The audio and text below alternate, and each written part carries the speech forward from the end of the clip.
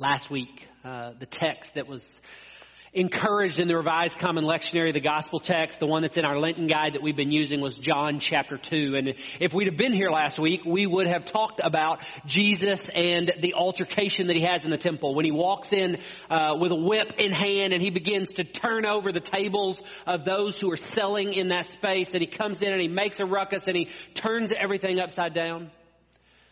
We've talked a bit about sacrifices and why they were done and how they were done. We'd have talked a bit about the Jewish people and what that meant for them and the temple. We'd have talked some about Passover, the important time that was taking place, the important celebration that was taking place in the midst of this time that Jesus had this altercation. So this was not just any time of people coming to the temple and bringing sacrifices. This time was special. This time was unique. This time was sacred. This time meant more people were around. More was happening as they were coming together to remember and to celebrate the freedom that had been given to their people when Moses led them out of Egypt. We've talked about this common practice that was taking place of people setting up booths and selling items for sacrifice all around the temple. They were selling animals, they were selling crops, they were selling all kinds of things that you could imagine for some to come and bring sacrifice. They were making it easier for some people to come and purchase something rather than to travel with something or to take on the burden of bringing something in with them. The truth is, as we've read this passage, we've made all kinds of things out of it that it actually isn't.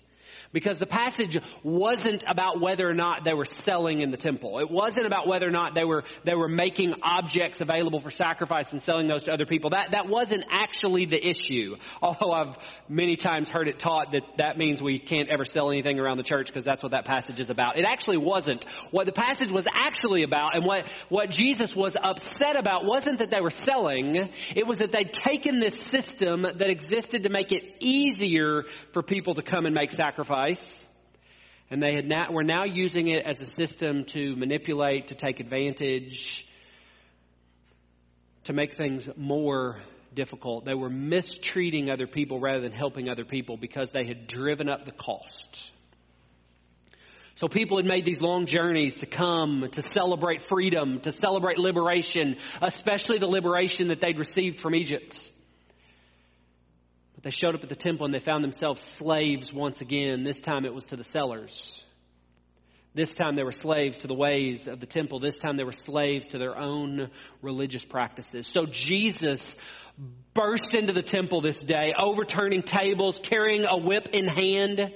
Not because he had any intention of extinguishing or getting rid of his Jewish faith. In fact, he was a faithful Jew himself. But Jesus burst in because he had every intention of upsetting the traditions that had come to dominate his faith. He walked into the very center of where they practiced faith. He walked into Jerusalem. He walked into the temple. He walked into the center of their faith practice with the intent to bring substantial change into the ways in which they were worshiping God. And the challenge of the passage, the challenge that we find in our Lenten guide is that Jesus also desires to come into the center of our faith practices. The center of our church, the center of our hearts, and turn things upside down and set straight the way that things are supposed to be, to turn over tables, to get rid of anything that we have put in the way of our worship to Jesus, to get rid of anything that we've moved to the center place and removed Jesus from the throne, from the place of worship that he's supposed to be. Jesus has come in to help us recognize our own idols and destroy them. That passage, the John chapter 2 passage, challenges us with change. That we repent from what has become normal for us. It reminds us that Jesus has come to bring change in us. Jesus has come to bring liberation for us. Jesus has come to bring repentance to us. Now, Jesus' work in the temple and what he did in that place connected with the work that Jesus wants to do inside of us, inside our own places of worship, our own temples, walks us along the journey that the Lenten Guide has also guided us into. As we look at this new way that we've been talking about, the new way of life that Jesus came to model and to teach about, to show people about, to encourage others to live in, we find that this new way has connected to it the way of repentance, which is what we were going to talk about last week. And that leads us directly into the way of confession. Inside the Lenten Guide that some of you have been reading, the book that was written by Ruth Haley Barton. If you'd like a copy of that and don't have one, we still have some around. I can get you a copy of that for your family. But inside that Lenten Guide, it says this. It says, confession is the outward discipline associated with the inner act of repentance. It gives us something concrete to do with the sins and negative patterns we're naming in God's presence. As we look towards this new way of living, this new way that includes following Jesus, this new way that was being added on to the Jewish faith, the way of the Messiah, we've been called to see our sin, to recognize our own idolatries, to know that we have too often chosen to live in ways that are in conflict with the ways of God. And the hope is that once we see, once we recognize, once we know, that we will speak confession to God, to others, to ourselves.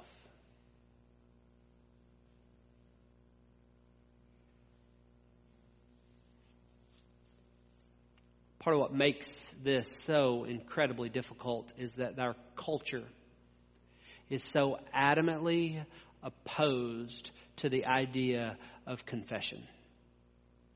It starts with the idea that there's no such thing as sin. We wrestle with the idea of sin because sin requires that someone has done something wrong. And we're trying to live in a world in which we say anything goes. So if anything goes, if there are no real rules, then nothing can actually be wrong. And therefore, no one actually sins. No one actually does anything wrong because nothing can be done wrong because everything's acceptable. Another reality that comes into place is that sin requires that someone define what the rules are. And culturally, we've decided that rules are arbitrary. They're different for each person. Each person gets to pick and choose which rules that we follow. So because of that, there can be no clear understanding of what it means to sin because your rules aren't my rules and my rules aren't his rules and his rules aren't her rules. So they're different for everyone. It goes so far that even when we find ourselves in a place that we've done something that might even be assumed by some as questionable, our culture tells us that we're supposed to deny it or hide it or maybe even change the rules. We've come to a place of believing that we are supposed to hide the truth until we can't get away with it anymore.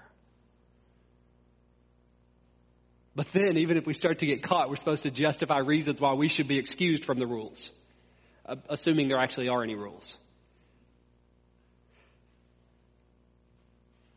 Now, as I thought through this and I prepped for this and I thought about the idea of confession, let me say to you what I assume is in many of your minds because it's in mine. There are lots of easy targets for us to point our fingers at. Lots and lots of easy targets to say, well, we see this all over the culture. We see this all over the world. It's all over the news. People in Hollywood, that's the way they live. People in politics, that's the way they live. So and so and so and so and so and so, that's the way they live. That's their story. However, if we point to those easy targets, I think we miss the crux of the passage.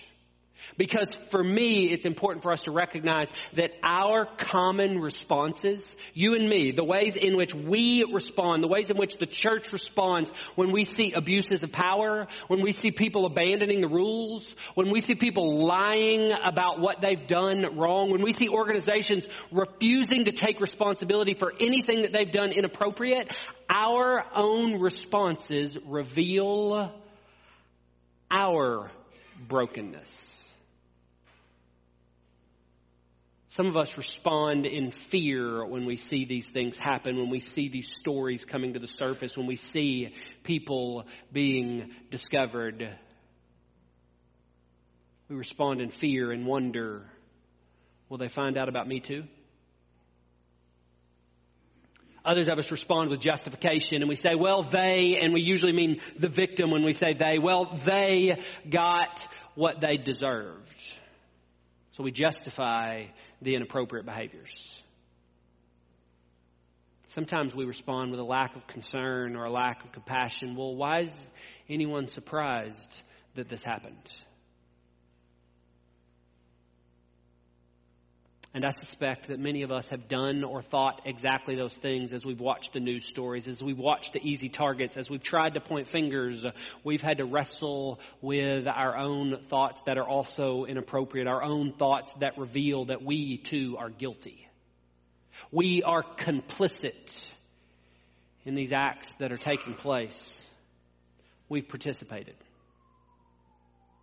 We don't always see these stories. We don't always read these stories, but you don't have to dig very hard to discover that the sex scandals that are taking place, all the things that we're reading about in Hollywood right now, there are stories right beside it of churches that are walking through exactly the same thing because a pastor believed that he or she was able to do whatever they wanted because they had authority or power.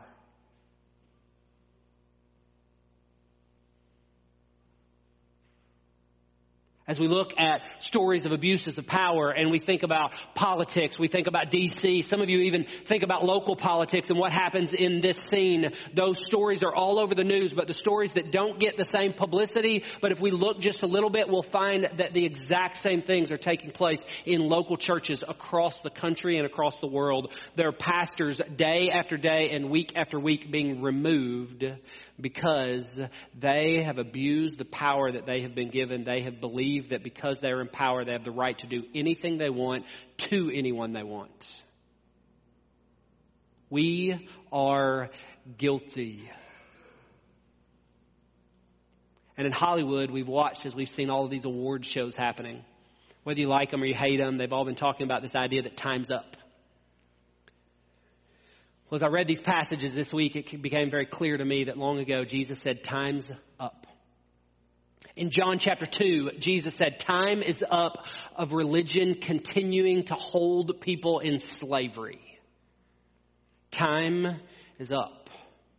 And in John 3, Jesus says, time's up on evil stealing life from people. Jesus says, I'm done allowing life to be stolen because of evil. Jesus has this conversation that's taking place with Nicodemus in John chapter 3. That's what we walk into the middle of. We don't see the whole thing. We see this little section of it as the lectionary encouraged, verses 14 to 21. So we read what it encouraged, but we walk into the middle of this conversation that's taking place. This conversation in which Jesus brings up this really odd connection with an Old Testament story. An Old Testament story in which we read about a bronze snake or a bronze serpent. Only time that this story is mentioned in the entire New Testament. And for some reason, this is the story that Jesus chooses.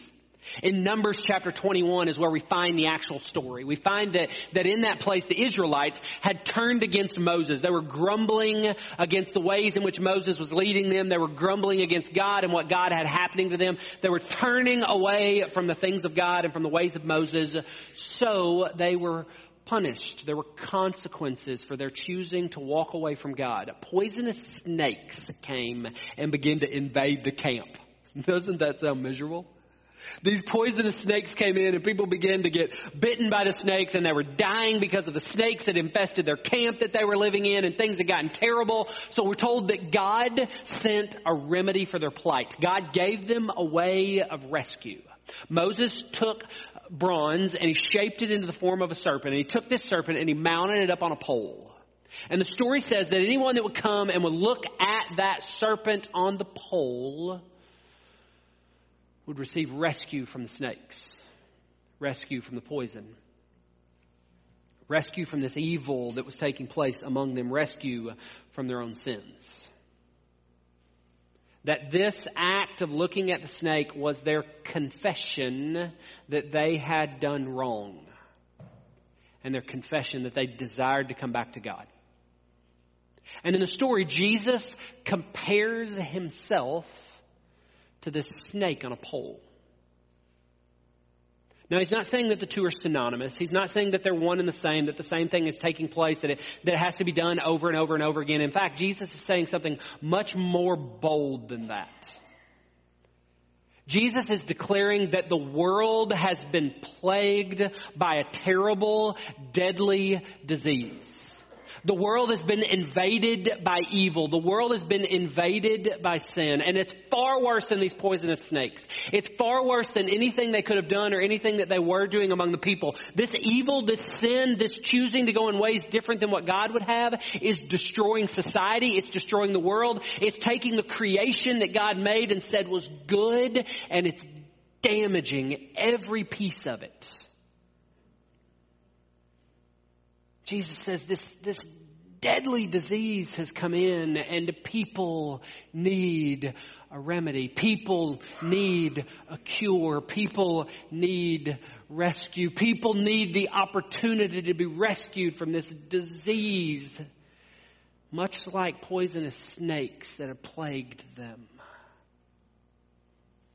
But instead of a bronze snake, Jesus says, God is going to do something even more bold, even more convincing, even more sacrificial. God's going to do something much more loving than raising up a bronze serpent on a pole. God chose to become the cure. God chose to become a man. God chose to come to earth. God chose to be raised up on a pole himself, to be hung on a cross. God chose death.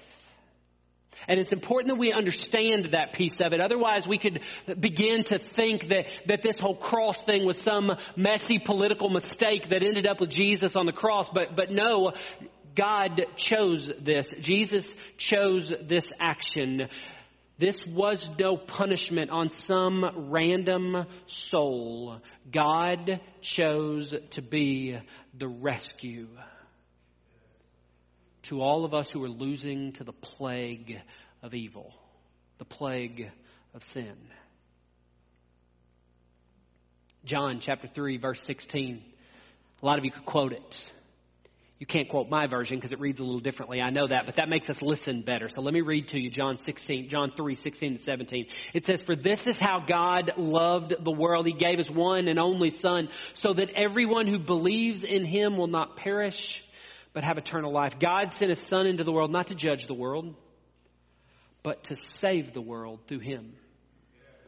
But like we saw with the Israelites, like we see in Numbers chapter 21, there was a responsibility that was placed on those people who needed healing. Evil wasn't automatically eradicated. It wasn't automatically taken care of. It wasn't automatically healed. Those people had to be involved in the process.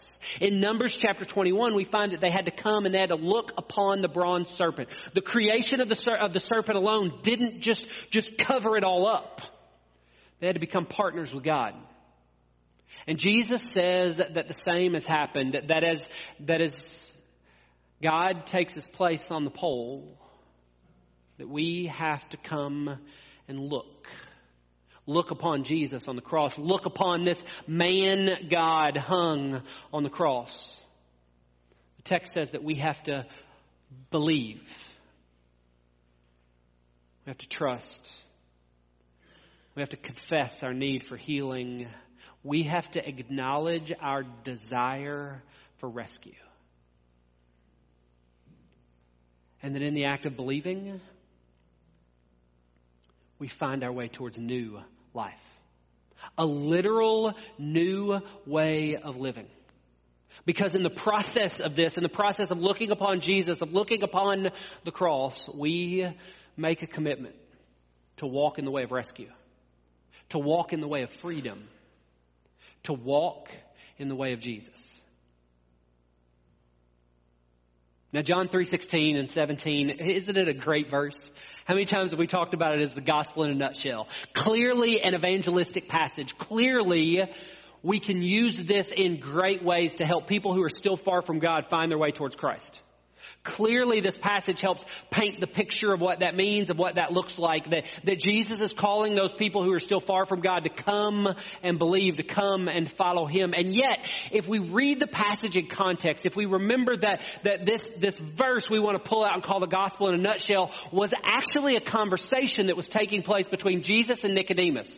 Jesus and a man who wanted to understand. Jesus and a man who was trying to find his way there. Jesus and a man who was looking, who was pursuing the ways of God, who was trying to figure out what did it mean to live in his Jewish faith more faithfully, understanding that this Jesus was quite likely the Messiah that had been promised to his ancestors long ago.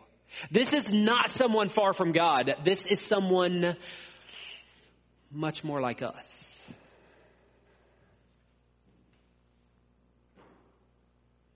And it's a reminder that while John 3:16 is evangelical, while it is about calling the lost to come and follow Jesus, it is also about calling those of us who have been walking with Jesus to come back to the cross, to look upon the cross, to believe and confess.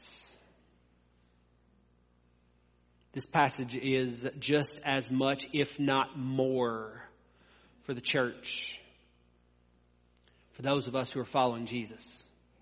Jesus paints a picture in this passage of saying that there are two ways of living life. There is the way of the culture. There is the way of the world. There is the way of sin. There is the way of evil. There's the way of death. And this way is fully available. Each and every one of us have the opportunity, the right to choose evil over Jesus.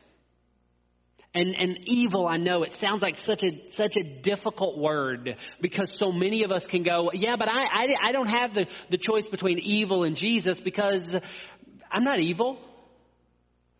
I'm good. I don't need Jesus. And the scriptures give us the understanding of no, there's only two ways. There is the way of Jesus and there is any other way. And any other way in the scriptures is defined as evil. Because what God has intended is good. What God has intended is life. And when we choose something other, we choose to walk in ways that are in conflict with Jesus. So option one is to choose to walk in conflict with Jesus, to continue to destroy the creation that God has called good. And then the other option that Jesus paints is that we have the chance to choose to believe, to choose Jesus, to choose life, to choose a new way. And there is no third option. It is Jesus or not Jesus. And the scriptures say it is Jesus or sin. Now, don't stretch this too far and say that means those of us that follow Jesus never sin. Not where I'm going, not what I'm saying, didn't say anything of the sort.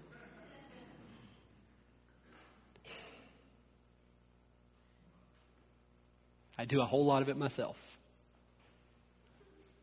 Which is why in choosing the way of Jesus, we find ourselves at this conversation of repentance and confession once again.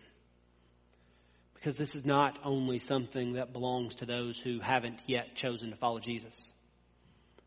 We as the church both corporately and as individuals that make up this body, have to come to the place of deciding, will we choose to continue to walk with the culture, or will we choose a new way? And the really hard thing, my guess is, while there are people outside the church that want to argue a third way that says, I didn't choose evil, I'm not choosing Jesus, I'm going to choose to be good somewhere in between. Right? You've heard that? In much the same way, I think many of us in the church, more often than not, come to the place of saying, I'm going to choose Jesus, but I want Jesus and. I want Jesus and some of the other. I want Jesus and my own way. I want Jesus and my own desires. I want Jesus, but I want to get to hang on to these parts of the other way of life that I still like, that I'm still intrigued by or interested in. You see, many of us, as we choose Jesus, we long for the idea of life over death. We long for the idea of peace over strife. We long for joy over pain, but we don't understand that the new way also demands the way of repentance and the way of confession. It demands that we come to the place that in our Lenten guide, Barton says, true confession is this. True confession requires us to name our sin out loud, to ourselves, to God, and the persons we've injured or offended. This new way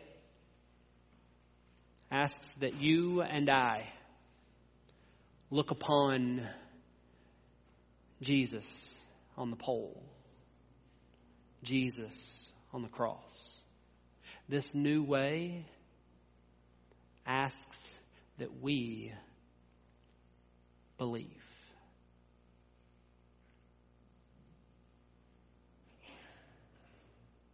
Do we believe in such a significant way that life for us becomes something completely different than it was before we had Jesus?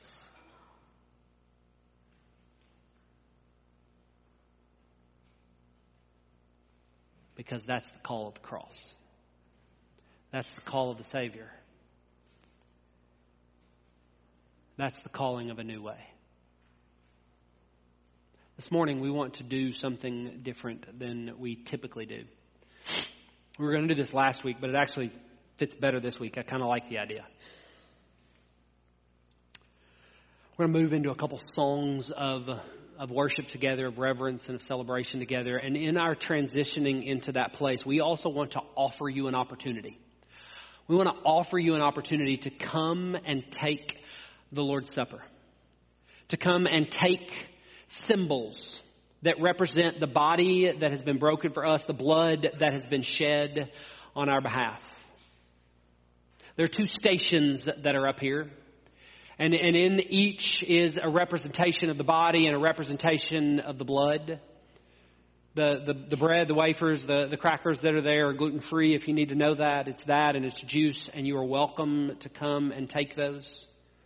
Whether or not you're a part of Valley, we want you to know that you are welcome at the Lord's table. But as you come this morning, I also want you to understand that you come so not just in remembering, not just in participating in a practice that we do once a month, but as you come as a way of making your confession public. Your confession that in your life, both in the past and today, there is sin that needs to be defeated. We have chosen evil. We have chosen to live lives that are in conflict with the lives that Jesus has called us to. So as we come, and we invite you to come, there's not going to be any order or any rhythm to this. If you desire to come, feel free to come and do so. Take the body, take the blood, take them here, take them back to your seat. You're going to take them on your own. We're not even going to do them all together this time. We're going to let each of you kind of do this today on your own.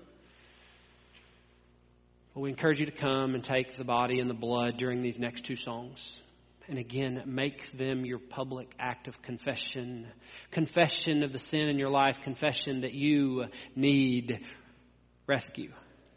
You need healing. You need the new life that is promised by the man God who came and hung on a cross on our behalf. We need to recognize the sin in our life, and we need to speak those aloud to God, to ourselves, and sometimes to others whom we have wronged in some way. But take this time. Take this time of worship. Take this time of reflection. Take this time to ponder what it is that Christ is calling you to. Worship with us. And if you desire, come and take the supper. Let me pray for you as we transition into this. Lord Jesus, reveal to us the places in our lives where we have continued to choose evil over you. Where we have continued to choose sin instead of you. Where we have continued to choose to run away from you rather than towards you.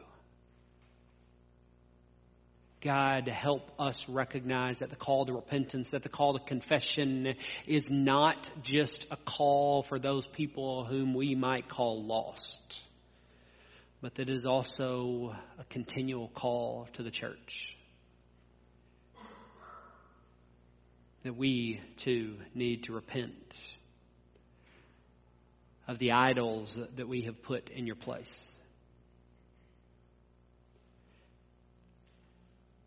God, give us the courage to sacrifice those idols at the foot of the cross and to choose to walk with you. In Jesus' name we pray. Amen.